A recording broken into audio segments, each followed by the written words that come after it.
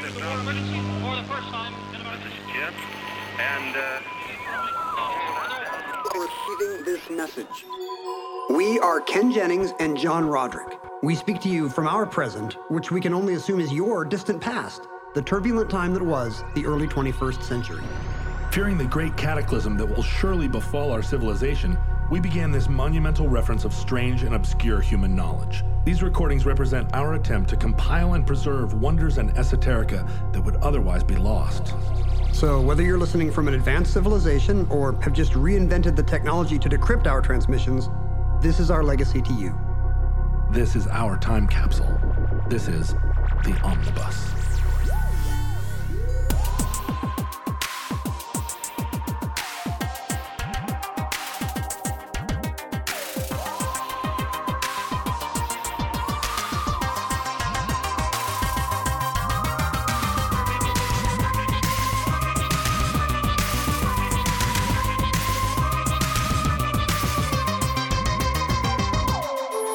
You have accessed entry 495.2T0203. Certificate number 11758. The Fourth Crusade. Your priest says, go. Your bishop says, ho. Your pope says, go. Take a cross to Jerusalem as pilgrims in arms. What was your high school mascot, John Roderick? The Thunderbird, a mythical Native American creature that was not really part of the Native American cosmology of the people who lived in Alaska. The Thunderbird is not really a... It's like an Arizona thing. Yeah. I think we may have talked about this to the future before. Yeah. You just borrowed it from Arizona. It was, I think, probably the people in 1964 who were building that high school were trying to be respectful and just didn't take any time at all to think about what the locals were, who they even were. My first thought about this is probably respectful. I'm going to say Thunderbirds. Mm-hmm. Thunderbirds. Arizona is the next state alphabetically after Alaska. Mm-hmm. So you're only one off. I think that has nothing to do with it. But also, the Ford Thunderbird was a very popular car during this period. It's muscular. Mm-hmm. It's a muscular sounding, like if the actual Inuit gods are not football ready, if it's like the blubber refiners or I don't know what they would actually be. The magical orca. It used to be that Anchorage had one high school and their mascot was the Eagles, West High Eagles. How can you be West High if you're the only high school? Well, at first they were called Anchorage High. Oh, there we go. But then they decided they needed a second high school, which they called East, and they changed Anchorage High to West. And so they were trying to come up with a mascot for East that could rival the Eagles. Today, people enjoy naming things, but back in the day, it was like, what? West and East. West and East. Make the new maps, go. And I'm afraid, what they should have done is what rivals an eagle? Well, a bear or something. Like you don't have to find another bird. Is that really true? I mean, bears and eagles. I mean, they're not direct rivals. That eternal struggle. But if you put a bear and an eagle in a cage, I mean, I don't know. They'd probably ignore each other for a long time, but eventually, if you just kept throwing one little piece of meat in the center of the room, they'd come to blows. Or if you kept like whispering to the eagle, "Hey, you know what the bear just said about you?" I bet you could get in there, tag that bear, and get out. The Thunderbird is, Pacific Northwestern cultures use the Thunderbird. We don't even have thunder here. How did they even know what thunder was? Well, It should have been like the drizzle bird. Well, that's the thing. That's why it's so important here, because thunder is so rare. I see. Like the raven plays a larger role, but when the thunder comes, you got to blame it on In something. the Southwest, the thunder's not miraculous at all. Right. That would be like naming your god, the rainbird. A Prius drives by. Something that literally happens all the time. So why do you ask what my high school mascot was? Was yours the Crusaders? Are we recording?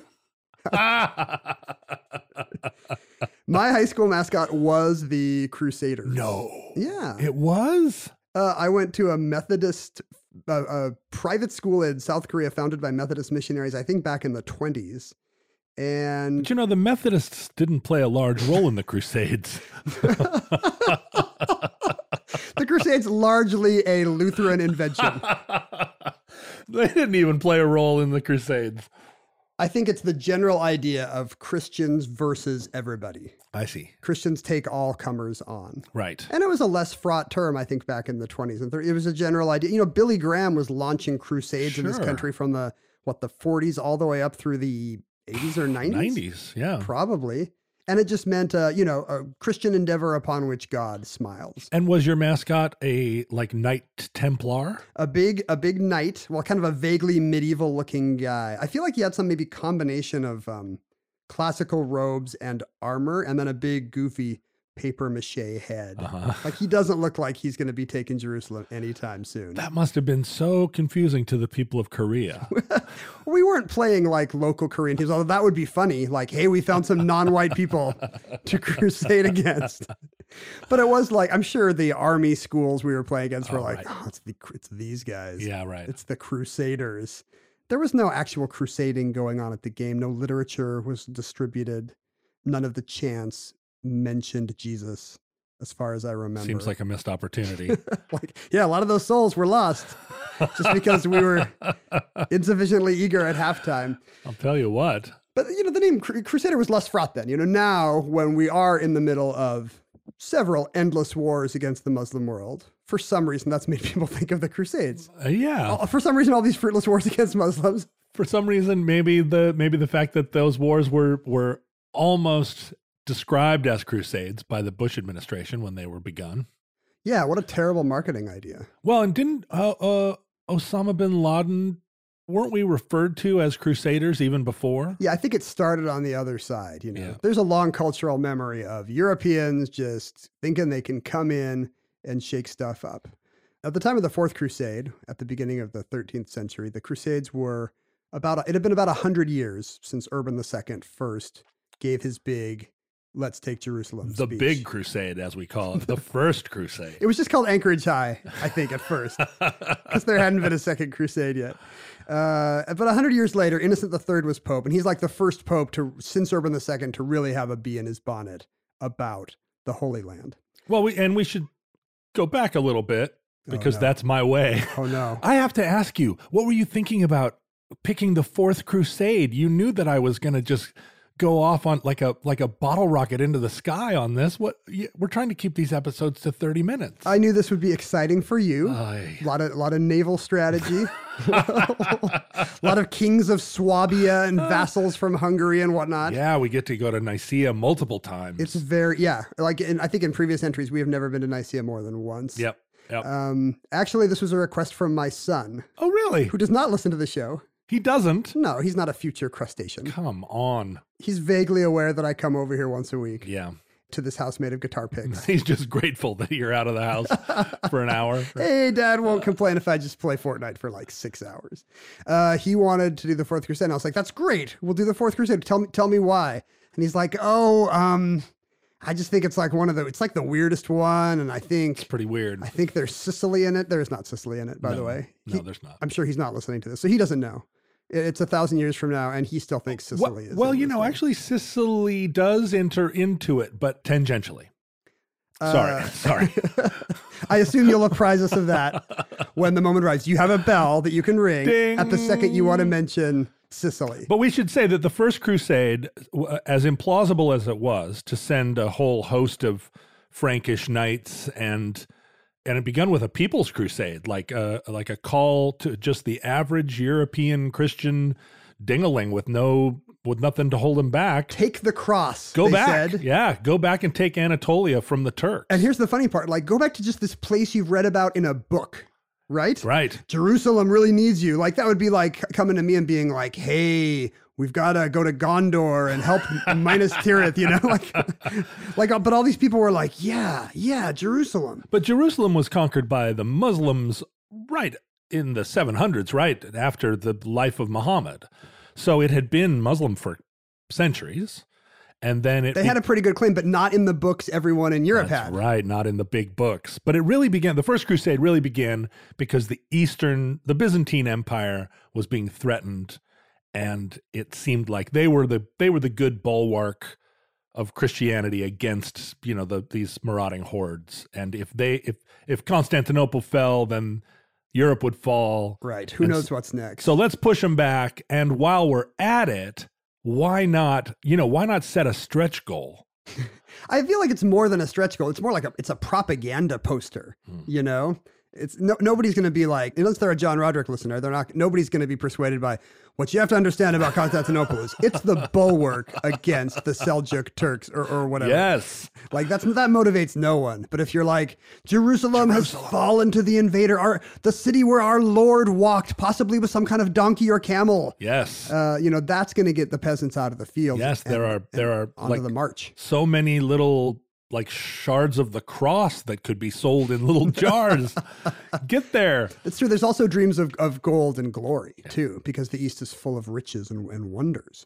But so we when I say we, boy, I don't know who I'm referring to, but so the First Crusade succeeded in capturing Jerusalem, but it was easier to capture than to hold. And Christians are Christians back then. So of course the Western Church is going to be, let's go help out the Eastern Church, Right. We have nothing against our Greek Christian brothers in Constantinople.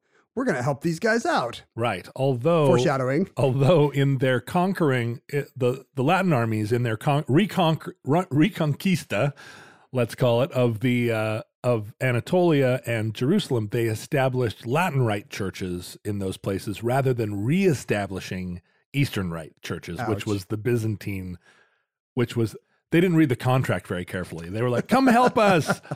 And then the Latin dudes were like, we're taking down your 2 crossbar crosses and we're putting up our 1 crossbar cross. You'd think they would get over. I mean, we did, when America occupied Japan, we gave them like baseball, like we've done worse things than giving them another bar on their cross. Well, but I mean, which would you rather have, baseball or a pope? That's a tough choice. Think about that for a minute. Those are my 2 great loves. I think you would choose baseball. So the First Crusade, Jerusalem is retaken, right? But it's lost again in the Second Crusade. Lost again. And in the Third Crusade is essentially a draw. Christians do retain some territories in Palestine, but Jerusalem stays in Muslim hands. Yeah, there are these Crusader kingdoms that survive all this time, but Jerusalem's the prize. Like with European kings, and they're vassals of other European kings, but they hold little plots of land in Palestine, which is kind of of think about. That's hilarious. Little colonies. These little guys. Little acre there, flying its flag. I'm King Hubert of of Israel, right? So if you're keeping score at home, the record is 1-1-1. Right. And so this makes the Fourth Crusade essentially game 7. Somebody's going to take the lead at this point. So Innocent III levies clerical taxes. Priests start having to pay more of the money they've grifted. I mean, the money they have received tithes from the people. They're going to be sending more of that to Rome for some kind of general fund. And charismatic preachers are issued to spread through the country land, talking about, boy, wouldn't it be great if we all just got up right now and like had an awful bloody war in Jerusalem. And just retook Jerusalem. Come on, you guys. Think about it. Like, wouldn't that be awesome? Oh. Like, we could just go tonight. Think about all the things that would be different here in like mud floor France if Jerusalem was in Christian hands. And in 1199, one of these preachers shows up at a jousting tournament in northern France held by Thibaut, the Count of Champagne. Thibaut, he's my favorite rapper. Thibaut, Count of Champagne, is absolutely a rapper name. You don't have to change any part of it. Such a great rap name. Thibaut, King of Champagne. And while these knights are all there at their tilts, with their lances and whatnot, doing their good sporting. It's a sports event, basically. It's not even corporate field day. It's getting together with your buddies on the weekend, and it's the equivalent of watching the game and tailgating, I guess. And I assume alcohol is a big part of this. He is the Count of Champagne, I guess, because there's a sudden wave of fervor. Like, everyone there suddenly just starts talking about, man, like, what if there was another crusade, like they had back in the day, like we could all just go and high five. And they all in a fit of religious feeling, they all fall to their knees and they take the cross. They make a vow that they're going to be the ones that are going to go retake Jerusalem. Oh, this sounds like a Promise Keepers event. Yeah, this isn't just tailgate talk. This Yeah. is like, this is a real promise, a vow. Because once you take the cross, then it's on you, right? You can't go back on that. Oh, absolutely. I mean, these are Sober up the next day. and these are the pillars of their communities Right. as well. They have a lot to lose if they're like, oh man, that was just Tebow talk. That was just jousting talk. right. And it's funny how many things in history start with just a bunch of guys in a room and then alcohol. Like we think there's like big unseen forces and bureaucracies lurching us into all these, but sometimes it's just a bunch of dingbats in a room. That's my counter argument to every conspiracy theory.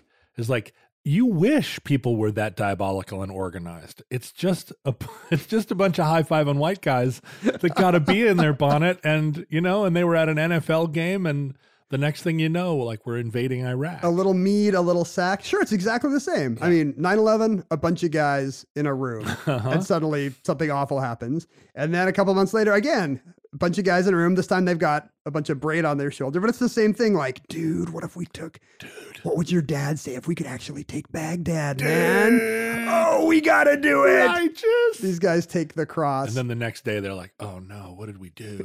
We didn't give a press conference, did we? Did we? Oh, we did. So in this case, it's just a bunch of white guys, and they don't have an army, but they have an idea. You Right. know, Egypt is the seat of Arab power. What we're going to do is we're going to take Egypt. At this point, Egypt is like the big, it's the big sultanate. In the Middle East. Right. So we're going to strike at the heart of these infidels who have taken the Holy Land, who have unholied the Holy Land. They unholied it. They've sullied it With somehow. their AU bidness. That's why the guy was called Suleiman, because he was always sullying things in Jerusalem. Oh, with his man. bad AU bidness.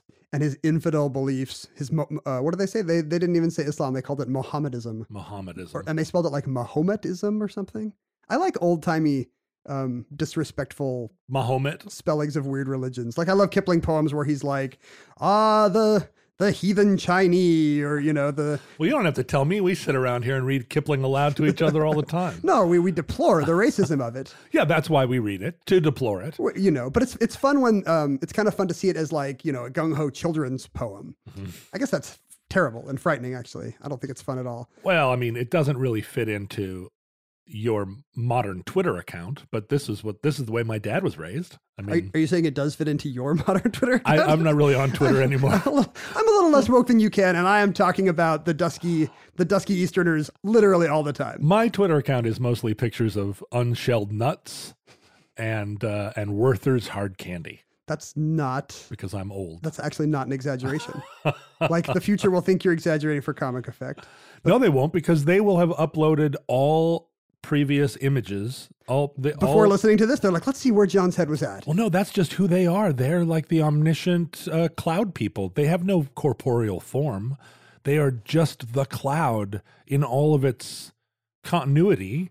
And so we're just telling them things they already know. they know everything. They have total omniscience. Well, why are we telling them about the Fourth Crusade, much less the unshelled nuts on your coffee table? Because they love the dulcet tones of our voices. Your sort of like more squirrel-like voice and my bear-like voice. My eagle-like voice and your bear-like voice in constant battle. Like Anchorage high schools. Roar. Well, it's a common theological discussion about why we should pray to a God who already knows everything. It is. And the answer is... Depends. we certainly can't change his will. Well, He's going to do what he's going to do. Depends on what sect you're a member of. I think the consensus is that it's really for us.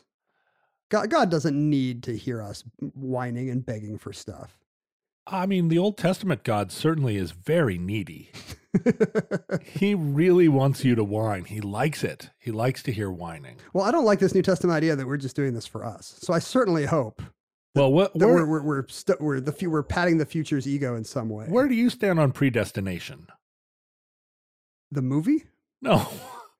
Was that a Matthew McConaughey movie? I can't keep them all straight. Actually, I don't know. John Cusack, maybe? Is there a movie called Predestination? Ethan Hawke.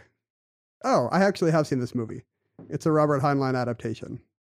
I'm not going to give away the ending, but it's the time travel paradox to end all time travel paradoxes. Oh, don't talk to me about time travel. Are you already furious about your recent encounters with time travelers? Well, the thing is, I can't tell them apart, because they're moving so fast. Have you ever had a future version of you appear to you? Future me appears all the time in the form of like a kind of lecturing voice that says, my God, would you just make coffee? You're going to want it in an hour. It's future me talking to me. No, that's me texting you and being like, John, I'm going to be there in an hour. Don't wait to make the coffee until I get there. And yet every week, I am now at the point where I see future me when I look in the mirror. So it's no longer a time-space paradox. I get to see this sagging guy. Oh, every time I look in the mirror. I'm afraid that's present you. I'm sorry, kid. We've got some lovely prizes for you. No. Oh, no. So these guys, full of fervor, decide to strike out at Egypt. And the problem is, it's a long march. It is. It's a long way to get from northern France to northern Egypt. You can't really walk there unless... Yeah, you just can't. I mean, you got to bring all those horses. Everybody's wearing armor. It's a long march. Previous Crusaders, I think, did do a lot of marching. And these guys are like... The poor ones, especially. Right. They went coach. Yeah, they did. Everybody up front has the hot napkins. Everybody on the boats has the hot napkins and a little bowl of nuts. There was no Orient Express at this point. Right. Their equivalent would be, hey, what if we just sail across the Mediterranean? This is a smart idea. They have a shortcut. Rich. It's going to be much shorter. The problem is they have no navy, and they don't really have any money to buy one. No, it's expensive to buy a navy. So they go to one of the premier naval powers. There are some maritime powers that have made a name for themselves in the Mediterranean at this point. That sounds like an intro. Would you like to walk us through some of the early 13th century naval powers? Well, it was kind of an Italian game, right? Genoa and Venice. There was no Italy, as we've said before, just all these little city-states. And they were all, they were kind of vying with these different sort of Greek city-states. And because they were all traders, merchant people, they needed influence on the high seas. That's right. Constantinople was the crown city of Europe at the time, but they didn't really muster their own navy very well, or they didn't, they farmed it out to the Italians. So like the Venetians and the Genoans were competing against one another to actually be like the house navy of other cities, in addition to being their own sort of trading empires. It's just what American cities do with garbage trucks. You farm it out to the Italians. Oh, where's my bell? Is the bell now for racism as well as puns? Any anti-Italian quips are going to get a muted bell. A muted bell. Just like anytime you besmirch the Irish, you're going to get a little... Shouldn't it have a little little Godfather theme on the accordion or whatever? That's what I want. Oh. So, yeah. Maybe Corinthian can put that in.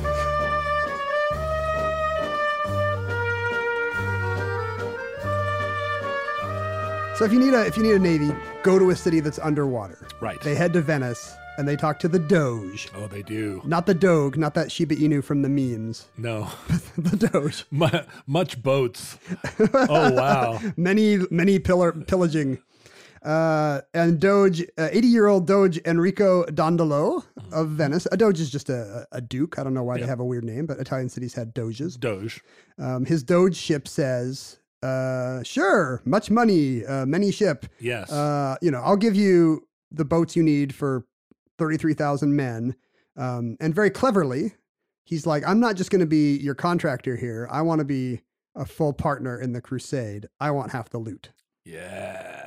Like that's not something the knights in France were saying, but the crafty Venetian is like, we all know what's really going on with Crusade. That's that classic Doge. Once again, half the loot. That's a great rap name too. The Doge, Lil Doge. Lil Doge. Lil Doge. It kind of makes, we can't really do that anymore. Like you'd never get people to enlist in an army or support a cause by saying, and there's going to be so much oil. Like we have to kind of pretend we're not doing that now. We have to talk, now it's higher principles. We just stick with the Thibaut Count of Champagne approach to warfare in our day. In Crusades, that's true, but this is a very common thing in the startup community, right? Yeah, we have a different kind of warfare today. Look, we're going to go disrupt the whole gardening market, and the initial investors are like, great, for half the loot. Like they don't need to believe. We'll build the ships. They don't need to believe in a new, better garden gnome. No, they don't care at all. They're just there. They're doing the schlep. They just want to date Grimes. Ugh. When it comes to meat, quality makes a huge difference in texture and taste. And even though it might be better for you and the environment, a lot of the higher quality meat you find at the grocery store is just too expensive for most people's budget. Thankfully, there's ButcherBox. ButcherBox believes everyone deserves access to high-quality, humanely sourced meat at an affordable price. That's why each month, ButcherBox ships a curated selection of the finest cuts right to your home. Choose from 100% grass-fed and finished beef, free-range organic chicken, heritage pork, wild-caught Alaskan salmon, and sugar and nitrate-free bacon. No antibiotics, no added hormones, just meat the way meat should be. And right now, you can get 2 pounds of ground beef and 2 packs of bacon absolutely free, plus $20 off your first box when you visit butcherbox.com/iHeart or use the promo code iHeart at checkout. That's butcherbox.com/iHeart or use the promo code iHeart at checkout. So the Venetians agree, and they say, Sure. how many guys are you bringing? And they're like, oh, we'll get 33,000 men, no problem. That's a lot of boats. It does seem lofty, yeah. So they got a bunch of troop transports. You got your galleys for more maneuverable fighting. You've got your horse boats, which are called Usiers, I think. That can't be right. That doesn't sound like a word. Usiers. Yeah, maybe it's French. Huissiers? It starts with UI, which doesn't even sound like a thing. Huissiers. It's the French word for bailiff, weirdly. The problem is, well, there's several problems at this point. One is that Thibaut, the Count of Champagne, has sadly died. Pour out some sack on the curb for Thibaut. And Count Boniface of Montferrat in northern Italy has kind of taken the reins here. He is a vassal of Philip of Swabia, which sounds incredibly boring. No. No, tell me more about this southern German palatinate. But it comes into the story because Philip of Swabia is married to Irene, a Byzantine princess. Come on, Irene. Good night, Irene, who is the sister of Alexius Angelus. I feel like I should be playing the Young and the Restless theme. Yes. The Angelus family has arrived in Port Charles and they've got their weather controlling satellite with them. Wow, that's a very obscure 70s Nicely General done. Hospital reference. It's not Young and the Restless. No, though. but still, it indicates that you were watching not just Jeopardy reruns in your military closed-circuit television station. I know who the Greek bad guys were on late 70s, early 80s General Hospital. That's when Elizabeth Taylor was on the show. Exciting high water mark for daytime TV. I remember that. Before she was married to Larry Fortinsky. That's right. A few years before. Alexius Angelus, in his mind, should be on the throne of the Byzantine Empire. He's from Constantinople. His father, Isaac II, has been deposed by Isaac's own brother, confusingly also named Alexius. But he's Alexius. He styles himself as Alexius II. Yes, he's become Alexius II, Byzantine Boogaloo. And he has blinded Isaac II and imprisoned him because by tradition, a blind guy cannot be the emperor of the Byzantine Empire. This seems cruel to blind people, but at the time... You're going to tell us how it's actually cool. Well, just like those Kipling poems. At the time, it was considered a very humane alternative to killing them. There's a tradition that a blind man cannot be emperor. I don't know how that's come up. Probably via this loophole. Because having been blinded, being blinded is a thing that gets done to you that it's symbolic. It's like now you're disgraced. You're out of the running. You can't be emperor anymore. It sounds like it was originally castrating, and at some point, the guy in the chair is like, "Hey, what if?" I got a better idea. I'll trade you my eyes. Yeah. Yes. So it's a terrible kind of ableism in Constantinople that a blind guy cannot be emperor. So Isaac II. Not like here in Washington. No. You're really, yes. Where we have a blind lieutenant governor at the moment. We do. He's I wouldn't call him a personal friend, but he's a personal acquaintance of mine. A personal acquaintance? Yes, he's a personal acquaintance. But then, so is the governor, frankly. Yes, it's John Roderick fans all the way down when you get to Washington State. I'm very active in local politics. You're big in the community. Yeah. So Alexius, the rightful heir at this point, flees Constantinople, and the rightful heir in his you're mind, talking about Alexius three now. Yeah, I'm talking about Alexius Angelus. So Sorry. one of the things that's important to note at this moment is that the right of primogeniture, like the first son or the hereditary nature of an empire or of a kingdom, is not as enshrined in Byzantine culture as it is in Western Europe. Sure, we assume the eldest son gets everything. Yeah, but that's not how it's done over there. In Constantinople is a little more like the Naboo in the Star Wars prequels, where they have a royal family, but they're also kind of elected, like they're kind of chosen. Right. And for your lifetime, sure, if you're Isaac II, you're Isaac II for life until your evil brother blinds you. Yeah, but the dumb kid of the guy who blinds your brother, it doesn't necessarily ascend to the throne. It seems like kind of a Machiavellian system that rewards the scheming Game of Thrones type counselor who can build the biggest constituency. Anyway, so here we are in Venice. We've got fewer men than have been promised. Only 10,000 men have showed up, and whoa, that's quite a few fewer. That's a third what they were hoping for. And Count Boniface is now saying, "Hey, we need to do a solid for King Philip of Swabia. We need to put Alexius back on the throne of Constantinople." Oh, so this is a little bit of mission creep. We're not talking about Jerusalem now. It's insane mission creep. It's literally a left turn in where the Navy should be going. Well, and so I think it bears noting that in order to put together a Navy that will carry 33,000 men, the predicted number of men, like Venice didn't just have those boats lying around. Like this was you can't use gondolas. No, they had a bunch of singing guys in flat hats are not going to take you all the way to Jerusalem / Constantinople. Right. They had been contracted to build this Navy. So this wasn't a thing where 10,000 guys show up and Venice goes, "Oh, all right, well, we'll just put them on these and these boats." Yeah. We'll use a third of these boats and I guess we'll use the rest of these as ferries across the Mersey. Probably not the Mersey. And mission creep continues because the Doge is not happy that a third of the men have showed up because they were, I think there's a fee. I think there's a buy-in to be a crusade. Oh. So fewer men means fewer money. Suddenly he's got all these, he's made all these preparations, building all these boats. And so he makes them an offer, and the mission creeps even more. He says, "Hey, I need, on the way, I need you to stop off and run an errand for me." He's like kind of a 2-bit drug guy in a movie. Uh-huh. He's like, "I need you to stop off at the Dalmatian city of Zara and conquer it for me. They've been a bee in my bonnet too long." For why now? Like, why? Yeah, why? Why does he want them to conquer Zara? Yeah, what did Zara ever do to him? Well, Venice's sphere of economic power has been shrinking because of new powers rising up in Hungary and Croatia. And a lot of these ports along the Adriatic are throwing in their lot with Croatia or King Emmerich of Hungary.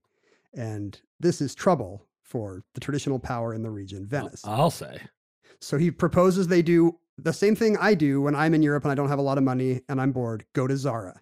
Well, Zara it still exists. It is the oldest city in Croatia. The oldest, the longest continuously occupied city in the Balkans. Yeah, it's called Zadar today. Zadar. And the department store Zara, even though I kind of implied it before, is not named after the city of Zara. Do you know what the department store Zara is named after? I do, in fact. It was originally named Zorba after Anthony Quinn's character in the movie of Zorba the Greek. It was not. It was, and the store was named Zorba? Yeah, and I don't know if it was a lawsuit, but I think it was at some point there was a very quick rebrand, and they had to make a name out of the letters they already had. Right. And they must have had a spare A, so they just took down the O and the B and put up their spare A, and it became Zara. It's much better as Zara, considering who shops at Zara.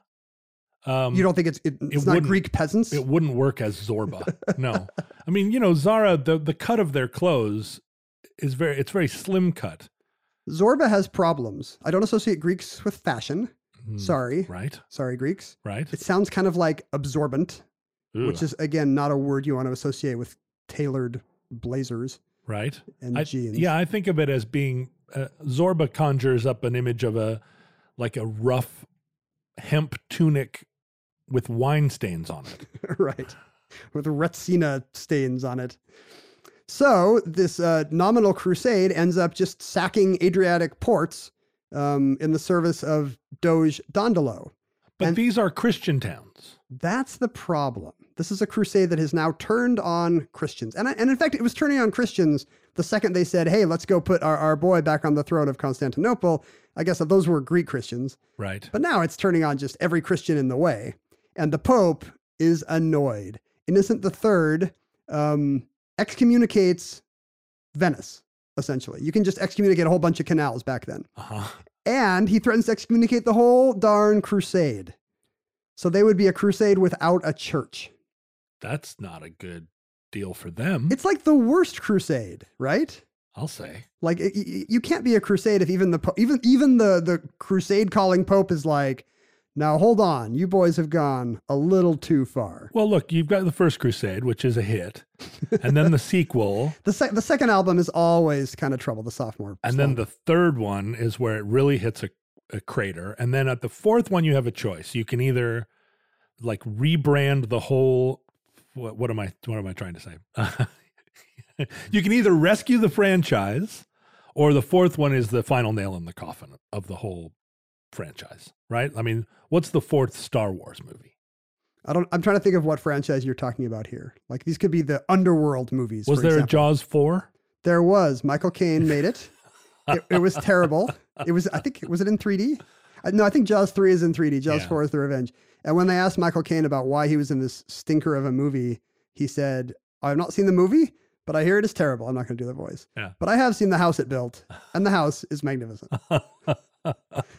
So if you give Michael Caine a ton of money, he'll be in your crappy Jaws movie.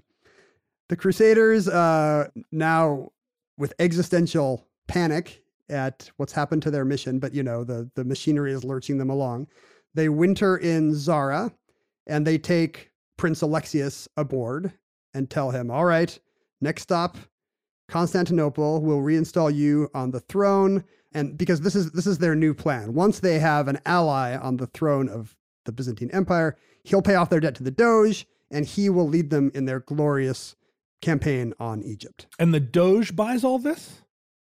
It seems like the Doge, being a savvy Venetian, is going to see through this whole scheme to reinstate or to install some puppet client on the throne of Constantinople, and suddenly all his debts are repaid. I don't know. The Doge is in his 80s. I don't want to speculate. I think the main thing here for the Doge is he's going to get paid. Right. Doge is going to get that paper.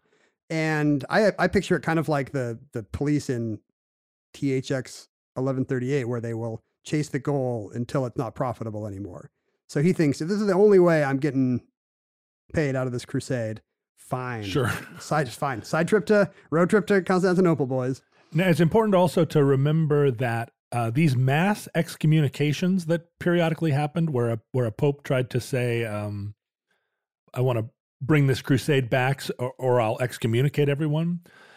Really, that was only communicated via a letter, which was received by the knights in charge. And they often didn't read that letter aloud. Why to would you? Everyone. I've got some bad news, everybody. Team meeting. Yeah. So I just have to announce that the VC firm that was backing us has excommunicated all of us, and we're all going to hell. Because I think if it was common knowledge that they'd been excommunicated, that would have taken the wind out of their sails. The night on the ground, let's say. But I think that these excommunications were suppressed by the head knights, and the rest of the team was blissfully unaware that they no longer had. It is like a startup. Everybody's still beavering away on their big data solution until the day the paychecks don't clear. Right. And your guy is like, there was some kind of a mix-up. It's just like these guys at the final judgment bar, and they're like, no, we were in a crusade. And, St. Peter looks at his list. The fourth crusade. Yeah. Yeah, there's been a mix-up. Yeah, that one was no longer on God's short list. It's like 1, 2, 3, asterisk, 5. So the Doge is still with the mission as they head to Constantinople. And Prince Alexius has assured them that he's going to be embraced by the people. This sounds like no Middle Eastern crusade in our time, for sure. The people will rise up because they are sick to death Alexius II. They want a new Alexius. They're looking for a Western nation to come in and show them how to govern themselves. They would love it. We will be welcomed as liberators. Dandolo and welcomed as Count liberators. Boniface tell each other. Isn't that a lovely nursery rhyme? A lovely promise. So they arrive at the, just at the Bosporus. They get to the strait that cuts through Constantinople, and they put Alexius on the poop of a galley wearing His vestments. imperial robes, his most Byzantine emperor-looking outfit, and they row back and forth like, "Look what we got! It's we him! got your new emperor!" And just waiting for the cheers to begin. And instead, arrows are fired upon them from the city walls, and everybody has to dive for cover. Boo. So that's the moment when medieval Rumsfeld realizes, "Oh no! Wait a minute. We've been sold a bill of goods by all these expat Byzantines we had who assured us that there was a fifth column that was going to rise up." We're not being welcomed as liberators. Grr. So luckily for our doughty, hardy crusaders, Alexius III, I think I said second, but he's actually the third, the usurper, has been a terrible emperor. He has turned the navy over to his brother-in-law, who's just a grifter, and has stripped the whole thing. He's basically sold the whole thing off for parts and cash. So It happens. Constantinople does not have much of a navy anymore, but they do have an amazingly well-defended city, one of the best in the world. Bulwark against the East, as you've said. Constantinople famously had 3 walls.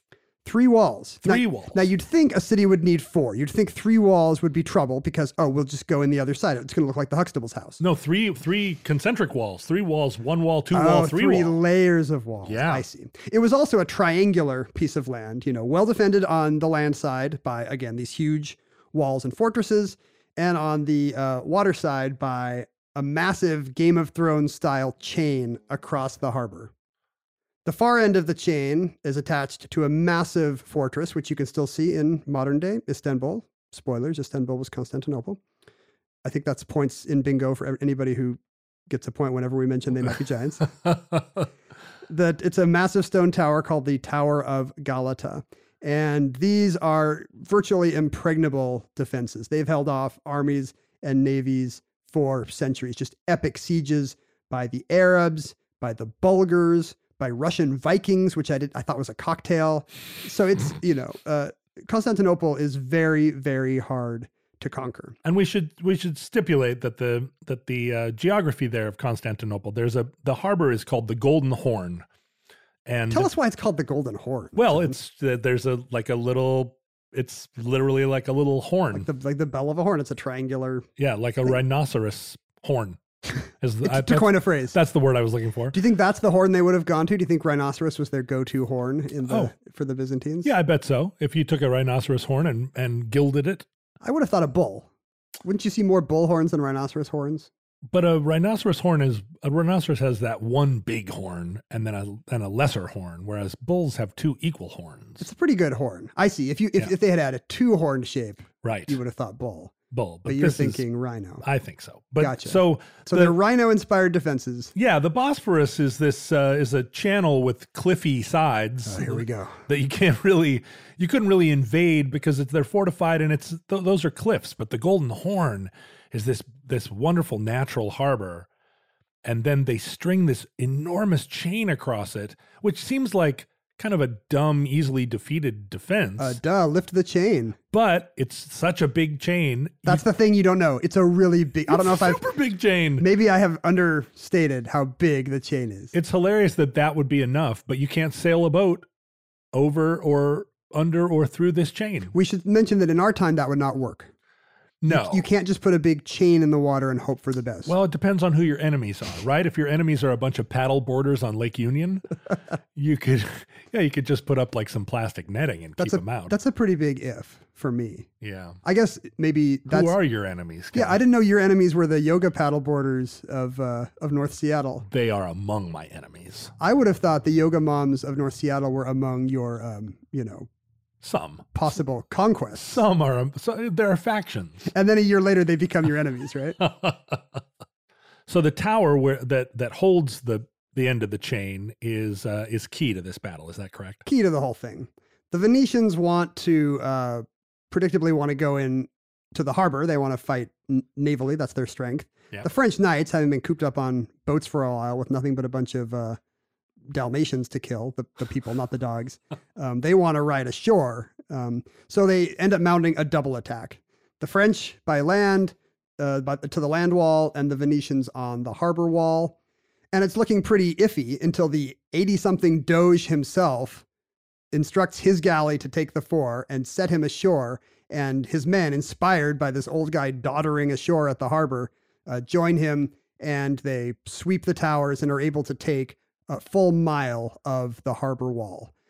It doesn't help them take the city, but it does help them. It does put them in a good place to start setting fire to things. Sure, that's a great way to take a city. What a great way to take a city. Like, even in our day, that works pretty well. Yep, some guys just like to see the world burn. So the wind is such that these fires enable the Doge's men to burn much of the city. The French do not do well on land because the siege towers are so massive. And you've got a problem back then, which is that it's like the All-Star game. All these guys think they're the hero. You know, like they don't want to sit around and let Count Boniface tell them what the strategy is. They're all just like, for Jerusalem and my savior. And they're just going to, you know, ride their steeds forward. And the whole thing just turns into a disaster because, you know, the wrong guys are going to the wrong place and the army follows the wrong person.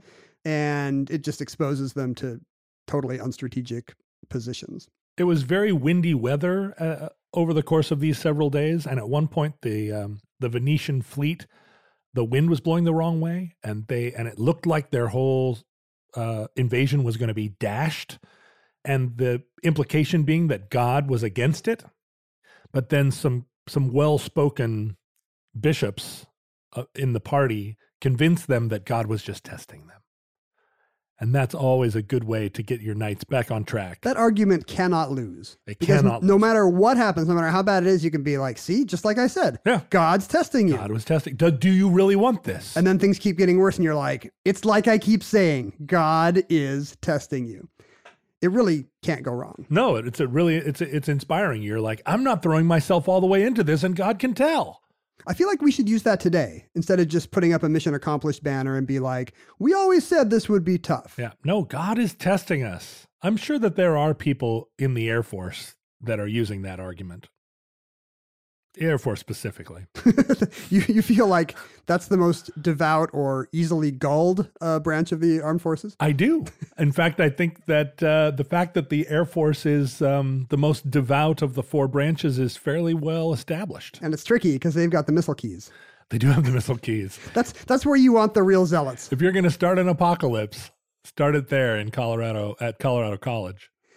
Alexius, It's not going to happen at Colorado College. I'm sorry to besmirch the reputation of Colorado College. That's good. Like I like how you're aware they could be a possible sponsor. Have you always wanted to learn to play an instrument? Maybe you've even tried at some point, but gave up because you felt lessons were too expensive or that you just didn't have the time. Thankfully, there's Musician. Musician is the fun, easy, and affordable way to learn guitar, piano, bass, ukulele, and even singing. Just download the app to your desktop, tablet, or phone and start playing. Musician gives you 24/7 access to a vast catalog of video lessons from professionally trained educators, as well as thousands of exercises and songs across dozens of music genres, all tailored to your goals. And with Musician's award-winning technology that listens to you play, you'll get real-time feedback on timing and accuracy so you can actually see yourself improving as you learn. Start your extended 14-day free trial of Musician's Premium Plus package at musician.com/start.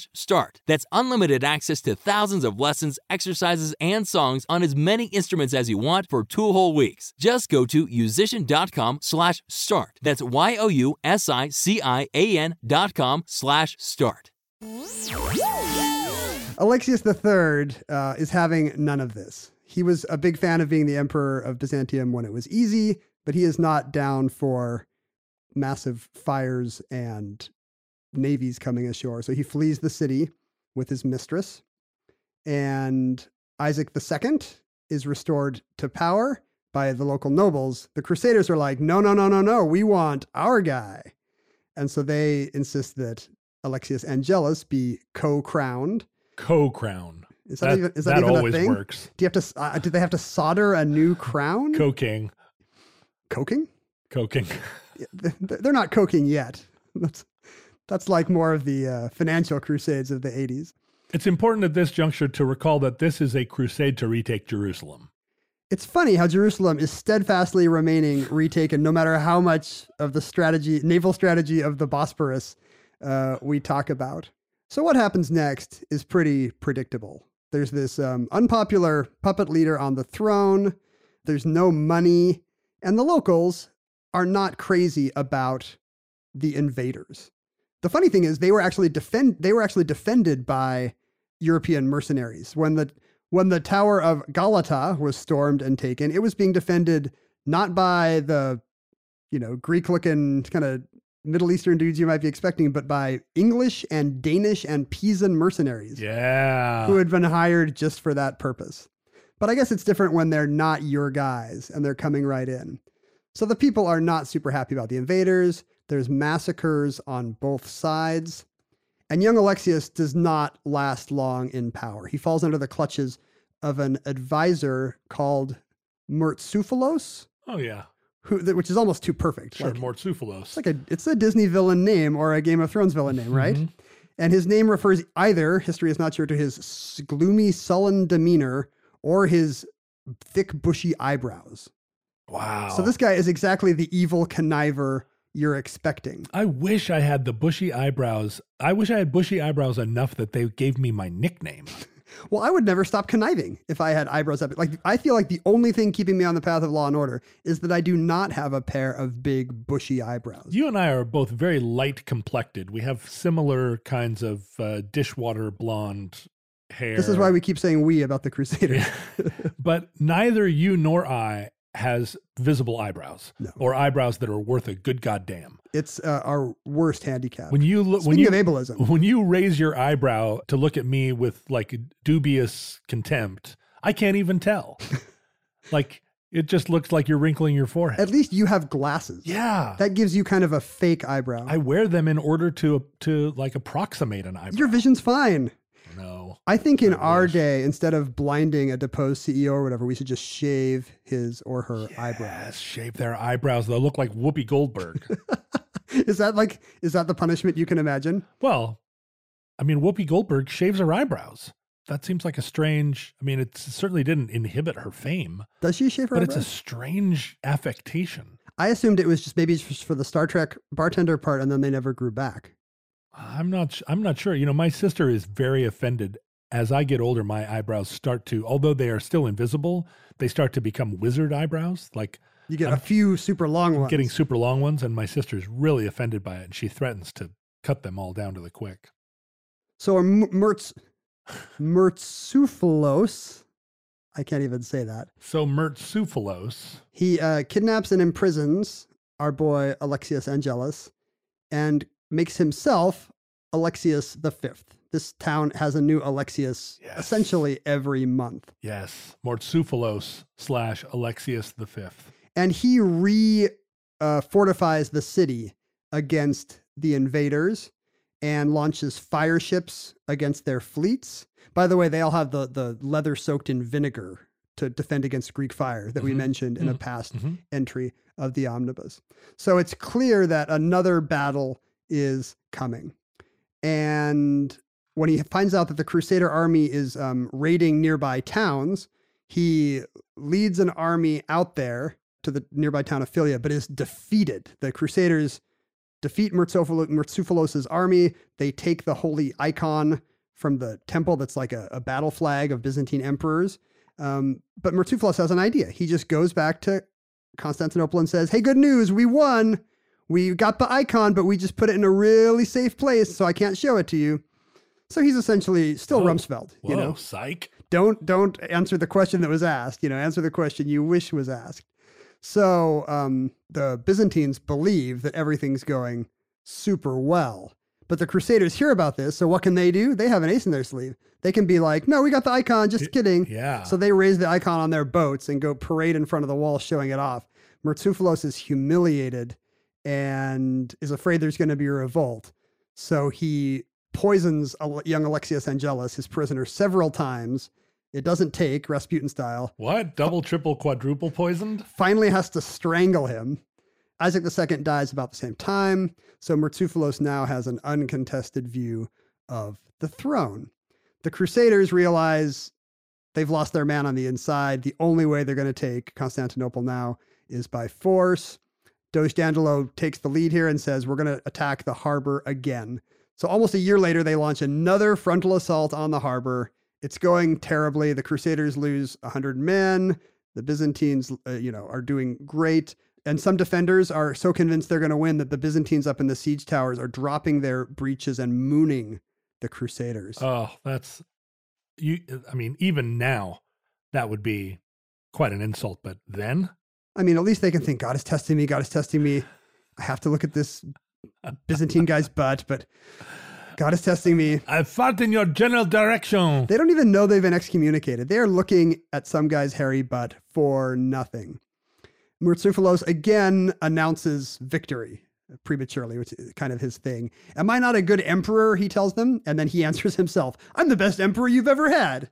I guess he's not going to wait for an answer. That's another Rumsfeld thing. I will dishonor and hang them all. In a way, he's doing a fairly good job compared to his predecessors. Compared to any of the previous Alexii. Yeah. So the Doge decides to lead one more naval assault, but he's got a new innovation. He's going to lash the big boats together. This Doge is relentless. This Doge just will not give up. So if the boats are lashed together, he figures he's got two of these big transports together. That's that's a bigger assault group for each siege tower. So each of these double boats is lashed together and headed to each tower. They were so determined that they were going to win this time that they even sent away all the prostitutes on a separate ship. A rut-row. The Crusaders were so, at this point, they're so desperate that they're even going to stop sleeping with prostitutes. Now you have said siege tower a couple of times, and siege tower is actually a thing that the assaulter uses to attack a fortified wall. You're right. They're turning their ships into siege towers. That would be more accurate. Right. To attack the actual brick towers. The tower, right. I don't understand why a tower being sieged can't be a siege tower. Will you not even let me have this? That would be a besieged tower. So these giant double boats attack the towers of the wall, and the Venetians who scramble ashore are cut down. But finally, there's a hero here, a French knight named André Durabois, who makes it across. Imagine this guy up in the rigging of one of these ships in a full suit of armor. Durabois, is he like the Duke of Raspberry? I think that would be framboise, right? He's not a flavor of crepe. I mean, that kind of raspberry. So he's the one who actually gets ashore to the tower and says, come on, men, and leads an assault. A group of men with picks come aboard and open the gate. And this is right by Murtzouphlos' command post. So this is a devastating chink in their fortifications. Right. And that's the beginning of the end for Constantinople, for Byzantium. The invaders stream into the streets. The French just want to drink, so it turns into a massive party. The Venetians just want to steal things. Oh boy, there's so many racial slurs here. You're beslurring every person of Europe. I'm not saying that the French want to drink, the Venetians want to steal. I'm saying, unlike the usual stereotypes we'd associate with them today, these French and Italians surprise us by drinking and looting, respectively. In fact, if you go to Venice today, have you been to Venice today, John? Not in the last 24 hours. But I have been to modern Venice. Yes. So if you're in the Piazza San Marco, outside of St. Mark's Basilica, the big giant church in town. These days you're standing under 5 feet of water, right? Or standing up to your knees in water. There's a bunch of old men bailing and a bunch of pigeons drowning. There you can still see 4 bronze horses standing in front of the basilica. And these were borrowed from in the fall of Constantinople. No kidding. In the early 1200s and never returned. Wow. They're the Elgin marbles of Constantinople. Sure. So again, another parallel. Sure. The Elgin marbles, as I'm sure you all know. You don't want to fight the Elgin marbles fight with me right now, the do you? friezes taken from the Parthenon in Athens. Surely futurelings know what the Elgin marbles are. I hope they've been returned in their era. I think we may have said this on the show, but when I was in Athens, I went to they've built a whole museum for the Elgin marbles, which they do not have. Right. They're like, hey, we just want UNESCO to know we have a nice place to put this stuff. If you ever make the British Museum give it back. You're right. For the ones they still have, they have those up, and the ones they don't, they've put up facsimiles. Right. But really, it's all just a Potemkin museum in hopes that someday they'll get the real marbles back. So I wonder, does Istanbul have a fake Potemkin museum for bronze statuary? They have actual horses, but they have spray painted bronze. They have to stand very still. They're like those mimes you see in European plazas. So Constantinople falls, and just like subsequent Middle Eastern invasions in our era, there's premature celebration, there's massive looting, all these, incredible ancient relics of incalculable value get either looted or destroyed, taken away. Did the Crusaders dissolve the Republican Guard? We would like to announce that we're going to look for Murtzoufalos in his spider hole, wherever he may be. And so Constantinople falls, and that's pretty much brings the Fourth Crusade to its close. Unbelievable. They never actually get to Jerusalem. All they end up doing is attacking friendly Christian ports for convoluted political reasons. Again, something we would never imagine in our era, with a clear Middle Eastern mission in mind. It all just goes straight to hell. And this is a big deal for the West. This is a big deal. As you've said, Constantinople was the bulwark against all kinds of Asian hordes, real and imagined. It was, but also when we talk about like the burning of the library at Alexandria, we think of the great intellectual history and patrimony that was lost, right? All of the Greek plays, all of the it's the sad story that convinced you and I to make this time capsule. That's right. We are the Library of Alexandria of the future. We do not want the Noid to be lost to the Crusaders' torches. That's right. But the sacking of Constantinople in the Fourth Crusade is arguably even a worse crime against history. I'm not even going to argue it. I think it is a worse crime. It is a worse crime because it was the most cultured city in the world at the time, or at least in the what you would describe as European world, the West. It had collected all of the great artworks. It had all of the great, all the great documents. It was the repository of Roman civilization, of Western civilization, and it was sacked and looted by a bunch of French and Italian drunks, and everything was melted down, burned, trashed, raped, and lost. It all became ingots. Everything. Good ingots, bad ingots, everything became an ingot. Everything. It was wholesale stripped and I think the Italians appreciated the art and tried to preserve it. And the French were just pissing on tapestries, pooped on it. And the Italians could only do so much, in their like thoughtful looting, considerate raping. This was the beginning of the end for Constantinople. Within just subsequent sieges to various Arab powers and Turkish powers followed, and it fell to the Turks just 200 years later, and it never regained anything like its former glory. I mean, Istanbul is still one of the amazing world cities, and so you have to imagine that the thing you see there today, is just a shell of what was or what could have been. It also led to a major schism. A schism between the Western Church and the Eastern Church had already started, alluded to by your whole crossbar controversy. Right. How many crossbars do you put on the cross? It's tricky. It is tricky. They're literally called crossbars. You need at least one, but 2, 3. Should one of them be a little bit crooked? What's the story here? Who can say? Do you have a pope? Do you have a patriarch? What do you do? What are your rites? How much incense do you burn, and what kind? This all gets deepened, as you will imagine, by one of the powers just ripping a massive hole and burning the hell out of the other power. Like, that's the kind of thing you don't forgive. Can you imagine just a bunch of Methodists leaving Branson, Missouri, and deciding that, I guess those would be Baptists, but leaving wherever Methodists come from and deciding they're just going to burn down the Vatican? Today, they all get on an Alitalia flight and go burn down the Vatican? What's funny is that when we think of, me as someone who grew up studying this stuff and very interested in it, you think of the Eastern Roman Empire, the Byzantium and Byzantine Empire, as being a kind of foreign Christian sort of, I mean, you think of Rome as That's where it's at. we're educated to think of Rome as the Yeah. treasure city, as the place where Christianity really was kept in its purest form. These guys are doing some semi-Asian thing, and they have a different alphabet. Yeah, with right. And they're backwards over there. letters. What are they? They're Russians or Right. something. They've got beards and velvet hats. But in fact, like Constantinople was the Paris of its time, and it was conquered and laid waste to by these lesser Christians. Like the Latin Church was a grosser, less cultivated version of it. And so, yeah, the history is written by the victor, and in this case, the victor was The Doge. the Doge and Latin Pope. Christianity.